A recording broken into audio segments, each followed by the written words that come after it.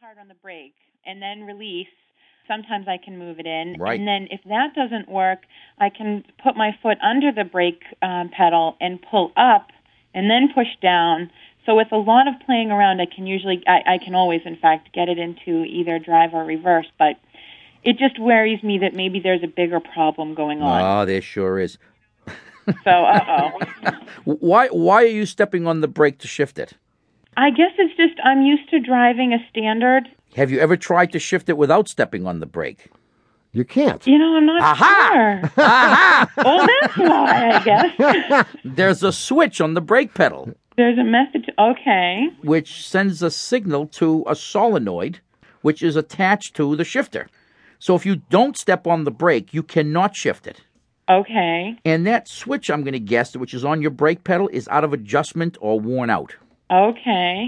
But diddling around with the brake pedal always makes it work, huh? Yes, it does.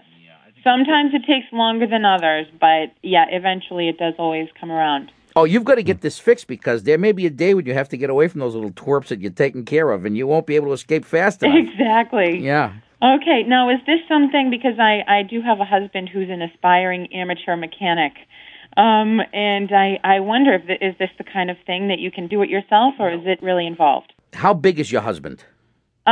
He's a pretty big guy. Forget it. Do it. You'll never get him out of there. He'll get stuck under there. I see. And he'll be there forever. Yeah. You have to sell the car with him in it. We have one skinny... His legs hanging out the door. Actually, we have two skinny little guys who work at the garage.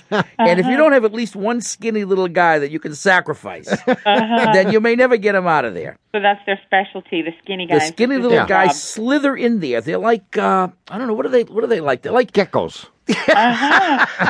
Geckos, exactly. Gecko lizards. They slither in, they fix the problem, and they're gone. Okay. In fact, we've lost a couple of people. You wouldn't even know they never came out. But you need, if he ventures under the dash, it's tight quarters under there. Okay, and to have it done at the dealer would probably cost a boat payment. See, Holly, he can do it. Okay. He can do it. Just put it this way. You could buy a whole freight load of Oreo cookies. What the fuck is going to cost you to fix this? And I just might need them, so I better save that money. There you go. Okay. See you later. Thank you very much. Bye. Bye-bye. 1-888-CAR-TALK. That's 888-227-8255. Hello, you're on Car Talk. This is Byron from Pineville, Louisiana. Hi, Byron. Pineville? Pineville, Louisiana. You guys must have a lot of pine trees there. That's right, yes. Are they still there, or have they been all cut down? No, they're still around, along with the mosquitoes. Along with the mosquitoes. Yeah, no, we have... I found a dead bird in my yard today. Uh-oh. I did. Wow. The cat got it. Anyway, what's up, Byron? Well, my car has this funny thing that happens that when it stops, it makes a strange sound, and everything seems to slide forward in the car. You mean all the stuff that you had on the seat falls on the floor? Well, the whole car seems to move except for the tires at that point. Oh, really? It feels like it jerks forward, and you hear this funny sound. I thought at first it was something in the trunk and it was sliding around, but it wasn't that. Is this an old Heap you're driving? I'm going to guess this is a Ford Taurus. No, this is a Buick Century 97. All right, so do you have to come to a real screeching halt for this, or just a slow braking? Even a slow braking, nothing happens until it finally stops. In other words, it's not just when I put the foot on the brake. Yeah. But it's when I make it actually stop, and then it doesn't happen every time, but it goes like that.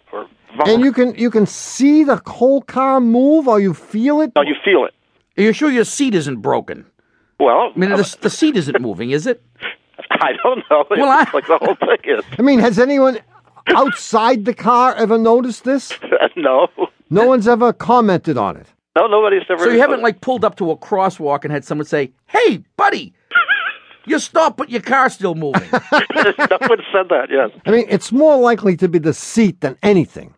Because in order for this to happen, with the whole rest of the car moving with the tires not moving, there have got to be so many pieces in conspiracy against you. Right, and we're going to have to dig up Isaac Newton and rewrite the laws of physics. Well, you don't think maybe the springs that hold the whole car up, isn't there something called a suspension? Well, actually, there are pieces that could be responsible for this thing. As part of the front suspension, this thing...